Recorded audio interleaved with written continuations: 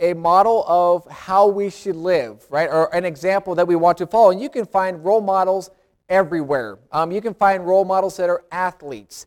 And because they have good work ethic, because they respond well when disaster happens, when they get an unfair call at a game, they say, I'm going to have a good attitude anyway. There's a guy by the name of Mike Trout. He plays baseball for the Angels, and I think of this guy as a good role model. I don't always watch him or read about him, but I've never seen anything about him that makes me think this guy is not a classy guy. He just seems to always have a good attitude, and when things go bad, if he gets hit by a pitch, he still responds well. You can find role models that are historical, great leaders who have protected our nations, who have led us through great tragedies or dealt with tough economic issues. A guy by the name of Abraham Lincoln is a good example of perseverance, a good role model of what that takes, because he tried to get into office as a president and as these other political positions, and he tried and he tried and he tried and he failed, but ultimately he arrived at to become the president. You can find good role models that are teachers who are dedicated, who work year after year with good kids and bad kids and frustrating kids. What teachers come to mind? Okay, Mrs. Wegman. We got Nicole. We think of Mrs. Benner, right? That have been there for years upon years, and you say, I hope my kid learns to be like this teacher. You can even find role models that are family members, and it can be mothers and fathers. It can be uncles and aunts. It can be cousins. When I was a kid, my role model was my twin brother, and I think I might have told you this before, but I remember hanging out. It was about probably the 5th or 6th grade, hanging out with another preacher's kid. So there's 3 of us, and then some other random boy, and we were huddled under a tree in the rain, and this other preacher's kid had a pipe, and he was taking leaves off his tree, and he's putting them in the pipe and lighting it on to smoke it. Well, guess what I would have done? I would have done this, sucking on tree leaves, had my brother not been there. That's the kind of kid it was. So my brother, if he did not do it, I wouldn't do it. But if he did it, I would fall him off the end of the cliff, because he was just that kind of person in my life. He was a role model. We can easily pick any one of these people to be a role model as the kind of people that we would strive to be like, or that we want our kids to strive to be like. But today we're going to be looking at, this week and next week, we're going to be looking at 2 examples of a good spiritual role model. And we're going to be looking at what qualities made Timothy a good role model this week, and the following week, what makes Epaphroditus a good spiritual role model as well. So we're going to be looking in Philippians chapter 2, verses 19 to 24. I'd like to read through those 5 verses or so before we look into what are these good spiritual role model qualities that Timothy demonstrated. So Philippians chapter 2, verses 19 to 24. It says, But I trust in the Lord Jesus to send Timothy to you shortly, that I also may be encouraged when I know your state. For I have no one like-minded who will sincerely care for your state. For all seek their own, not the things which are of Christ Jesus. But you know that his proven character, that as a son with his father, he served with me in the gospel. Therefore I hope to send him at once as soon as I see how it goes with me. But I trust in the Lord that I myself shall come to you shortly. Let's pray. God, I thank you for these words that we find in Philippians chapter 2. I thank you for the role model that Timothy was. And I even think about this guy because he didn't know he was being a role model 2,000 years later. He didn't know he was going to be demonstrating these qualities that we in Plevna would be reading about today. God, I just pray that you would help us to understand what these qualities are. And please help us to demonstrate these qualities in the lives that we live as well. In Jesus' name, amen.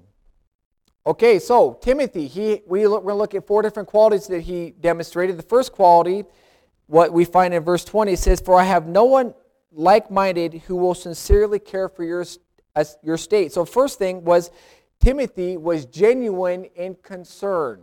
He sincerely cared for others. He had pure motives. He had no pretense. He wasn't trying to make it look like he cared when he really didn't. He just genuinely cared about these other people. And that's what he had for this Philippian church. Now the book obviously doesn't say how he demonstrated this genuine concern for the Philippian church. It just says that he did. But it's safe to say that he was concerned about their spiritual well-being. You know, Timothy has been with Paul for a long time. He was with Paul when he first met the church in Philippi, and he knows what's going on in this letter. He knows that Paul's writing about the disunity that's been in this church. The church was really good at showing Paul all the love, but it wasn't doing so hot with showing this to each other. So Timothy, he knows this, and he has concern about how this church is growing spiritually. He knows that in chapter 4, verse 2, he knows that there are people who are not getting along. When Paul says, I implore Euodia and Syntyche to be of the same mind in the Lord, he knows that this church is struggling. So he cares about them in this sort of way. He cares about their spiritual growth and maturity. I'm sure he knows that there are people who have new baby Christians he's heard stories about, and he's concerned about how they're growing spiritually. He says, I remember. He probably knows the Philippian jailer and says, I know where he's been. I know what he's had to go through over the past years, and so I care about where this church is at spiritually. The people who are growing in the Lord, the people who are struggling to keep the faith because of what they've gone through. But I think Timothy also just cares about them personally. He cares about their family life, who's living, who's dying, who's struggling with illnesses, who's got kids that are going off on the wrong path. Everyday issues of life. Timothy just genuinely cared about these people. And that's the first quality we're looking at. It's just someone who genuinely is concerned about others. And that's the same quality, spiritual quality that we should be demonstrating, that we should be able to see in each other. You know, about 17 to 17 and a half years ago, I was going to Spokane, Moody Bible in Spokane. And while I was attending Bible classes there, I came across this really hot chick. Really hot, you know. And so I thought, well, I'm just going to do something about this. And I decided I'm going to marry her. And so we did about 16 and a half years ago. Leslie and I got married. And you know, the funny thing was when you marry somebody, especially after the amount of time we knew each other, which really wasn't that long, you get surprises about what people are really like. I've told people before that I was really blessed with the fact that she could cook, because I had no idea if she could cook or not, which is really off topic. But the idea is you just don't know what you're going to get.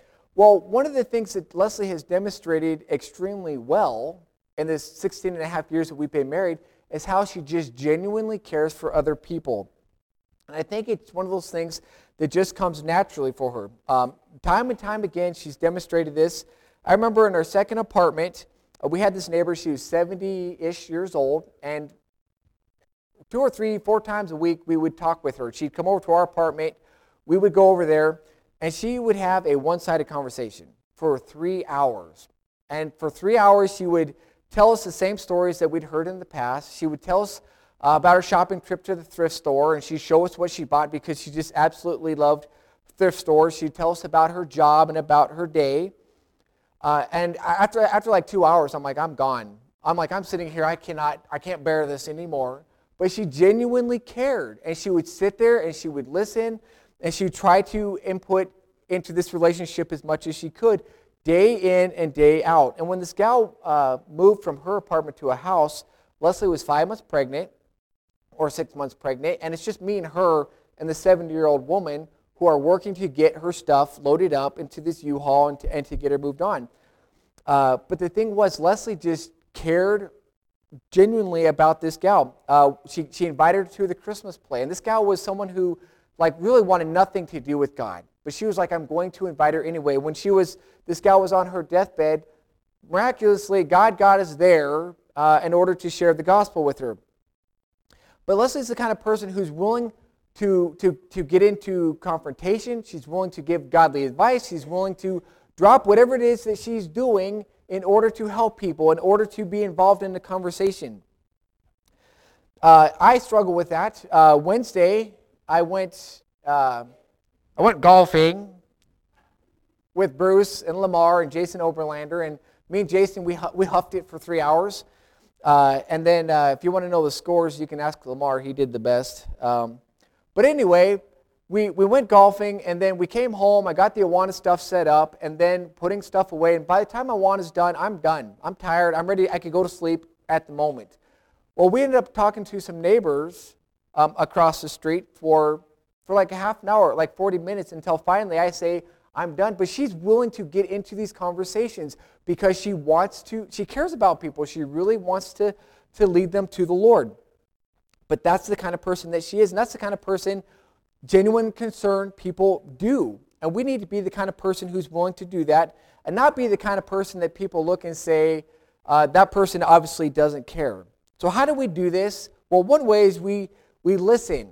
When somebody's talking, hopefully it's not 3 hours. I don't think many people have that kind of attention span. But we need to listen. We need to try to not be distracted. We need to be focused. We don't need to be the person who's going to avoid those situations at all cost. When someone's going through a tough time, we can pray for them. We can pray with them. We can check in with them to see how they're doing, like we actually really care. We can assist somebody or help somebody through the tough situation in life that they're actually going through. What's the opposite of genuinely caring for somebody? It's zoning out when someone's talking to them. It's being constantly distracted by whatever else is going on. It's avoiding the person at all cost. Some people aren't real genuine when they talk to people. You ever know anybody who's sitting there listening? They'll come to you because they want all the juicy information, but that's it. They don't offer any advice. They don't have any input that they want to give. All they want to do is get the information and then they leave. I've known people like that. When I worked making dentures for about 6 months, there was this gal who'd always come into the office, and even after the fact, after she quit, she was always coming in because she just wanted the gossip. She just wanted to be the up-to-date situation, but she didn't care. She didn't genuinely care. She just wanted the scoop of what's going on. Now maybe you're like, I don't really genuinely care about people. I don't want to sit there for 3 hours. I struggle with people. I don't really like this person. I understand that because not everybody jives and likes everybody. Not everybody has this huge attention span or the time to sit and listen to somebody. And so I say, you know what? What you should do is pray and say, you know what, God? I cannot listen to this person this long. I struggle to genuinely care. I don't like this person. And I just tell God because He already knows. He already knows if you're distracted. He already knows if you don't care. But He can help you to genuinely care about other people. It sounds like the exception to me. People who genuinely care sounds like the exception, but it should really be the norm for us as Christians. So the first quality is, as Christians, Timothy demonstrated this quality, I guess for lack of a better word, of genuinely caring. The second thing he demonstrated was that he was seeking the things of Christ. And what he was doing was he was looking through the lens of how does this impact eternity? What does God want me to do in this situation? What difference is this going to make? Timothy was all about the cause of Christ. Timothy traveled with Paul as a missionary. He saw firsthand when Paul and Silas were placed in the Philippian jail after getting treated unfairly and they're getting beat and put in prison. Timothy is a new follower, of Paul. He's traveling with him on a new missionary journey, and he's watching all this, and he says, I'm going to do this anyway. Timothy in his life became the pastor in Ephesus, and he had to deal with difficult people that were dealing with false doctrine, and he was supposed to command and teach them to stop doing this. You find out in Hebrews 13:23 that Timothy even found himself in prison. You know, it's bad enough to know other people are going through this, but Timothy, who's all about the gospel, he says, that's where it's going to lead me. He says, I'm going to go there as well. And I'm sure as a youth, you know, Timothy, because Paul talks about in 1 Timothy about the faith that was in his grandmother and in his mother, and that Paul was confident lived in Timothy. And it talks about in Acts chapter 16 how Timothy had this good reputation with these other cities from a youth. He had this good reputation. And I don't know how many, his parents, his mother was a Jewish. She was saved. I'm sure she was excited. Yes, Timothy, I hate to leave you, but you're going to do this work for the Lord. Go ahead and go. You have my blessing. I hope you do well. I hope you survive. But his father was a Greek. It doesn't say that he was saved. It doesn't say that he was in the picture. Perhaps dad was like, I'm disappointed in my son. Perhaps dad was disgusted that his son was going to go give up the family business. He was going to go give up what he could have made his life become to go with Paul, to do that missionary work, to reach those other people. But Timothy said, I'm all about the gospel. Timothy was seeking the things of Christ. He says, I'm going to go. Now, I don't know what you know about Timothy. If you think that this guy just got out there, was excited and energetic, and was completely confident about doing that. But in 2 Timothy chapter 1, verse 7, it says that Timothy was afraid. He was timid. He was scared. And you know what's the great thing about Timothy? Even though he was afraid, he was scared, he says, I'm not going to let that stop me. I'm all about the gospel. I'm going to get out there because this is what really matters. It's going to hurt me. It's going to cause me problems. It's probably going to cause rejection. I'm not going to live my life however I think fit. But he says I'm going to go as well. You know, Pastor Don, I never really knew him. I met him on Skype a couple of times, and that's kind of a fun conversation. We talked on the phone once or twice, but after that, once I got this job here, that was it. I didn't have really any communication with him, which was something that he told me that he tried not to do with the new pastor. When he left, he didn't want to talk to the old guy. I'm not sure why that it was, but it was just he didn't want to interfere, I think. He just said, it's your baby now, you do it. And so I really didn't get to discuss with him much about anything in life. But what I think about Pastor Don was he was a guy who was all in on the gospel. Because when I met him, I think he was 77, 78 years old. And what are most people doing at that age? Well, if you're lucky to be alive, right? Not many people are going to be doing what he did. He was still interning at a church. He was here for about 2 years. He started a Kids Awana program. How many people remember hearing that Pastor Don was on the basement floor playing games with the Cubbies? Right? At like 77 years old. That's unheard of. And then he was a lawyer. You make a lot more money being a lawyer than an intern pastor, I'm sure. But he says, you know what? I'm not going to do that. I'm going to do this. And even when he left here to go do the lawyer thing, I heard that he went to another church because he's all about the gospel. He's all about the things of Christ instead of what he wanted. And even one of the most awesome things about him, when he was under hospice care, when he was on his deathbed, what was he doing? He wasn't flipping channels. He wasn't crying the blues. He wasn't thinking, boy, I sure wish I would have got on that cruise and went and saw the 7 wonders of the world. He was witnessing to the nurses. Like with Paul, when Paul was in prison, he says, this is an opportunity to present the gospel. That's what Pastor Don was doing. He says, this is another opportunity to present the gospel. And I don't know what his childhood was like. All I know is from age 77 to like 82, that was his mission. That was his goal, was to seek the things of Christ. And it's definitely a huge encouragement to me. I'm 40 years old. Hopefully, if I got 40 more years left in this tank, I'm willing to spend every moment seeking the things of Christ, however that looks in my life. He's not going to know the kind of impact that he could have made on my life because he's up in heaven. And now he's, like the email said, he's got a new body. He's excited. He's with those who knew the Lord before him. He's reaping the eternal rewards because he invested everything that he had in doing what God asked him to do. It's a great example of a modern day example of what Timothy did back then.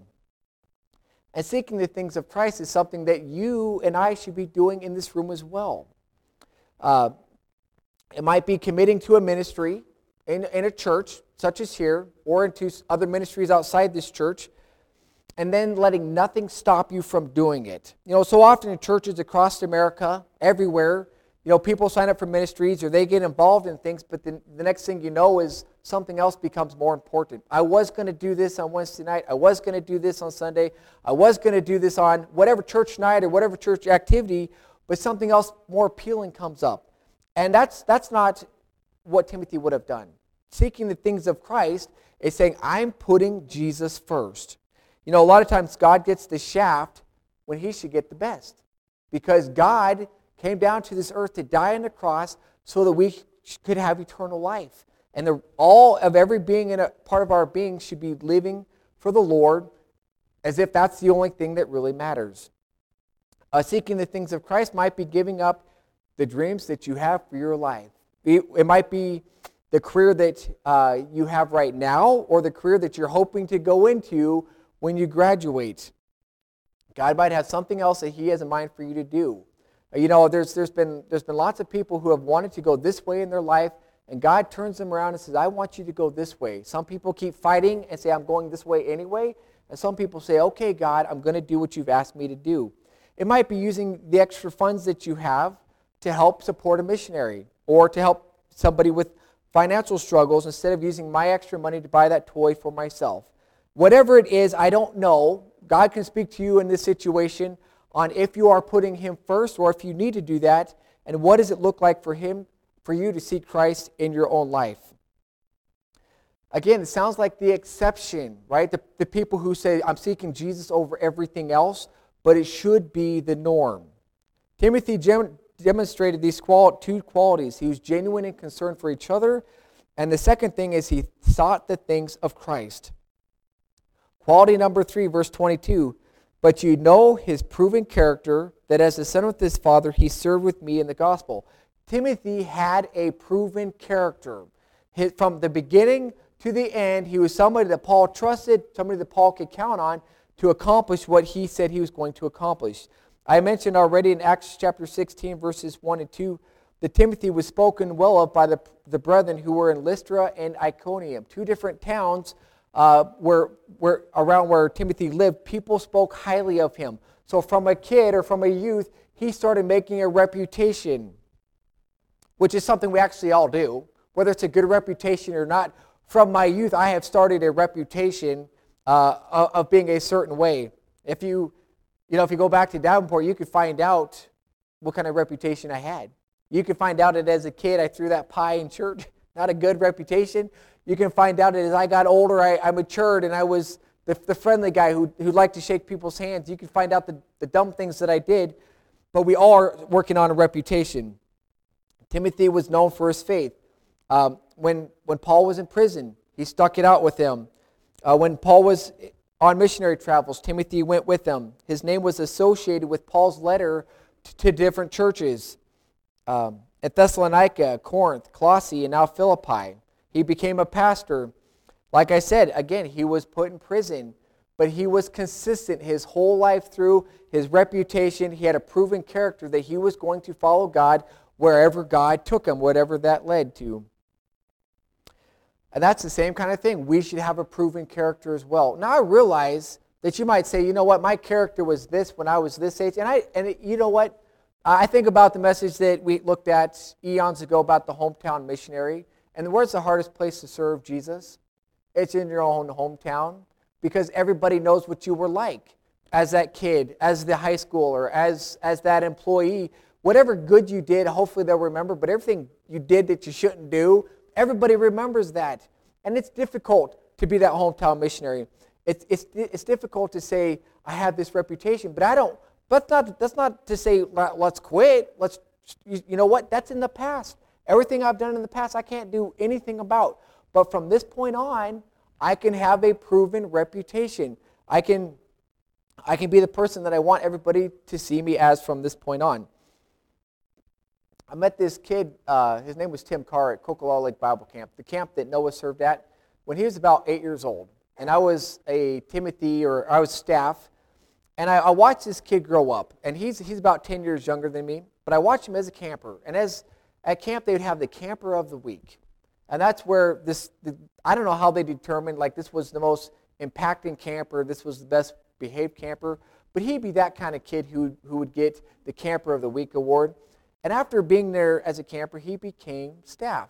And they start out like what Noah is a Timothy. That means you wash the dishes 3 times a day. It feels like never nonstop. You're washing the tables down. You're cleaning the bathrooms. All you are is grunt work. And if you've done faithful there, you move on to being the cabin leader. You get to run around with the kids through the big event at the end of the week. You're the ones that get to share Christ with them. You're the one there doing all these activities. And this is what this guy named Tim Carr did. He was faithful as a camper, as a Timothy, as a cabin leader, and then you move up to something called the program staff. And he became, by the age of 22, he was the guy who was in charge of all the staff except for the camp director. So when they had a program that they were running, how late they stayed up, who the speakers were, everything like that. At 22 or 23 years old, This guy was the one who was in charge of that. Now, he's been a pastor for about 4 or 5 years. Back in Washington, we Skype every once in a while on a Wednesday. And he started at 8 years old. How is it that he's like 29, he's been a pastor for about 4.5 years? How do you get from there to here? He has a proven track record. He's been faithful with the little things, and it's just keep increasing in responsibility to now he's been a pastor for about 4.5 years. And he's a good role model. He's like 8 to 10 years younger than me, and look at what he's accomplished.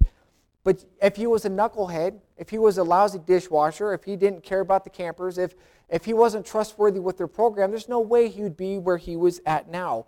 But because he was faithful back then, God moved him on to be something greater. And even at this church that he's at, it's, I think from the description of it, because I haven't been there, it'd be about like this big, like building-wise, but it's full.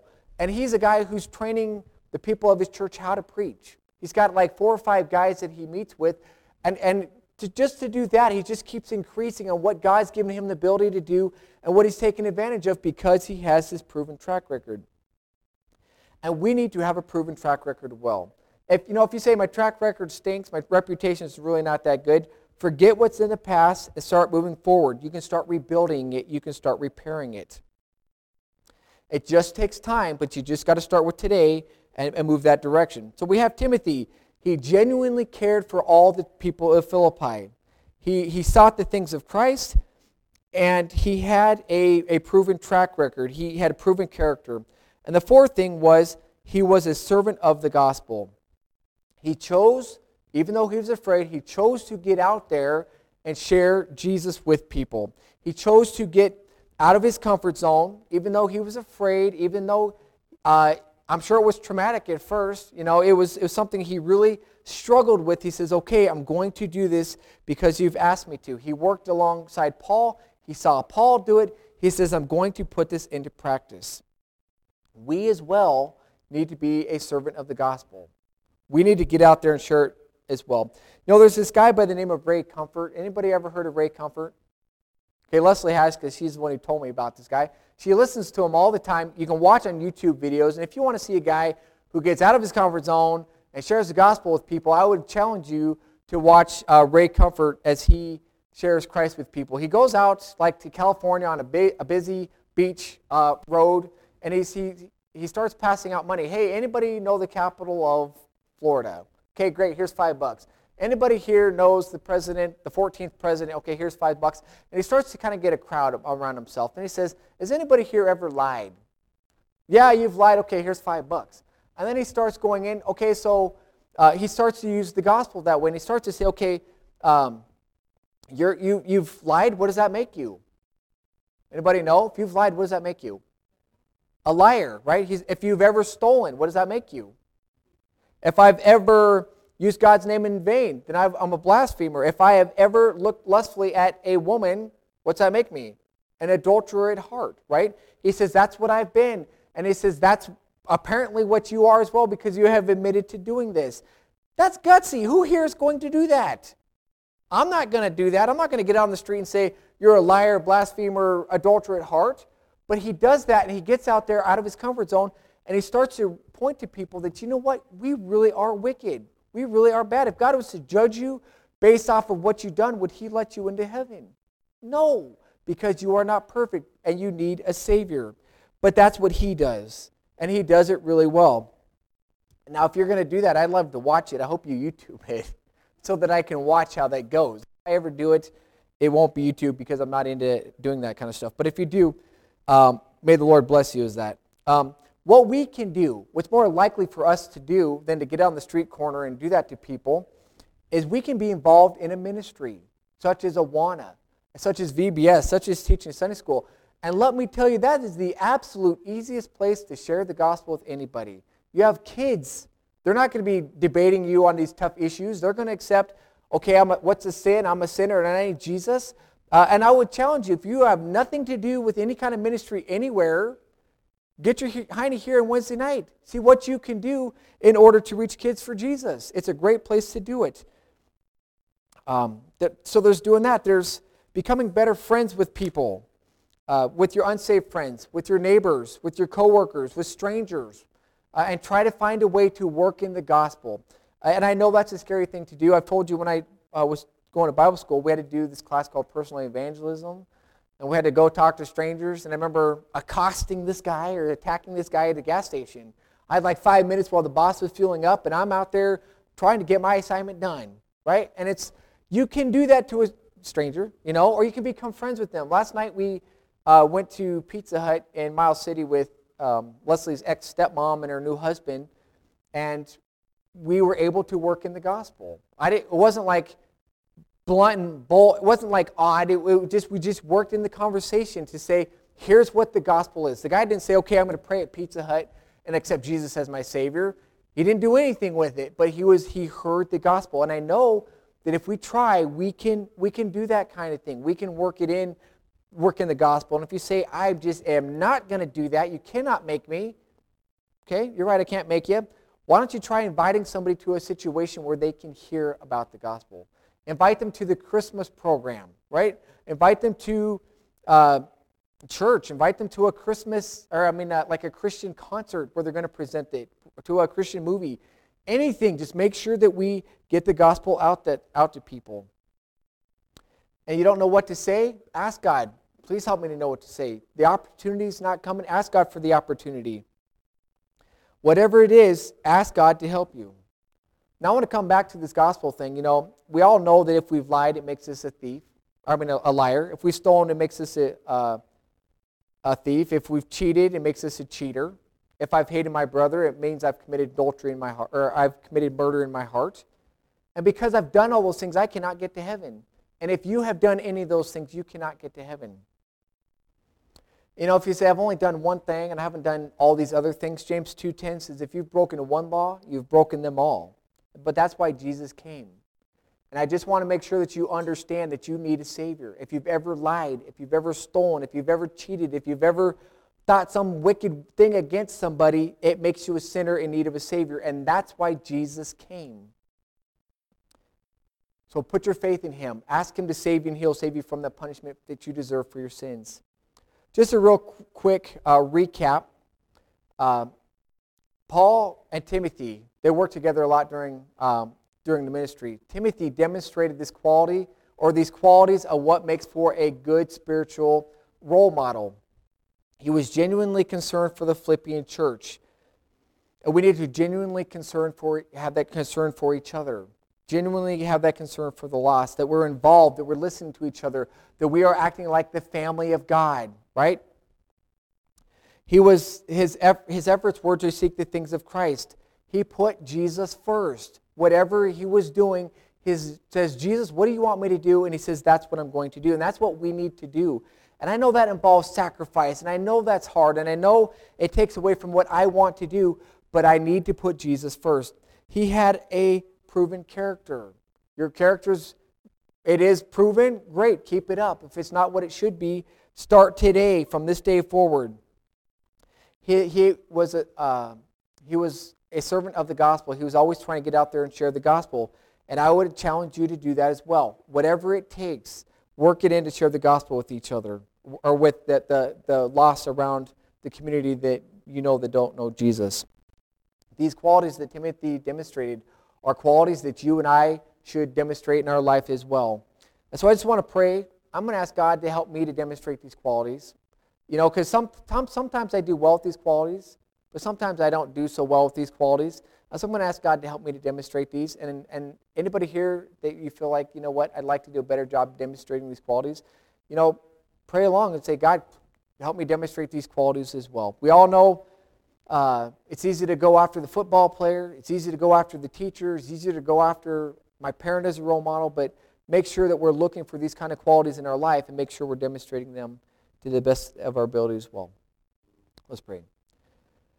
God, I thank you so much for Timothy. I thank you, God, for his example on how he said, I'm going to put you first, how he said, I'm going to share the gospel, how his whole life he was trying to serve you, even though it took him out of his comfort zone, even though he was afraid to do it, he said he was going to serve you. God, I struggle in my life to show the kind of qualities that I want my kids always to watch, or that I want to model to other people. I'm not always patient. I'm not always gentle. God, I don't always listen well or genuinely care about people, and so I just pray that you'd please help me to do a better job, because I know people are always watching. God, for anybody in here who needs some kind of help with genuinely showing these godly role model qualities, I just pray that you would help them to do that well. Please, God, help us to model you, to model your love and your patience with others, and just to recognize just that we fail, but we need your help, and that you will help us to get through that. Again, I thank you for your word. I thank you for this time, and just pray for your help to be a good role model this week. I pray in Jesus' name.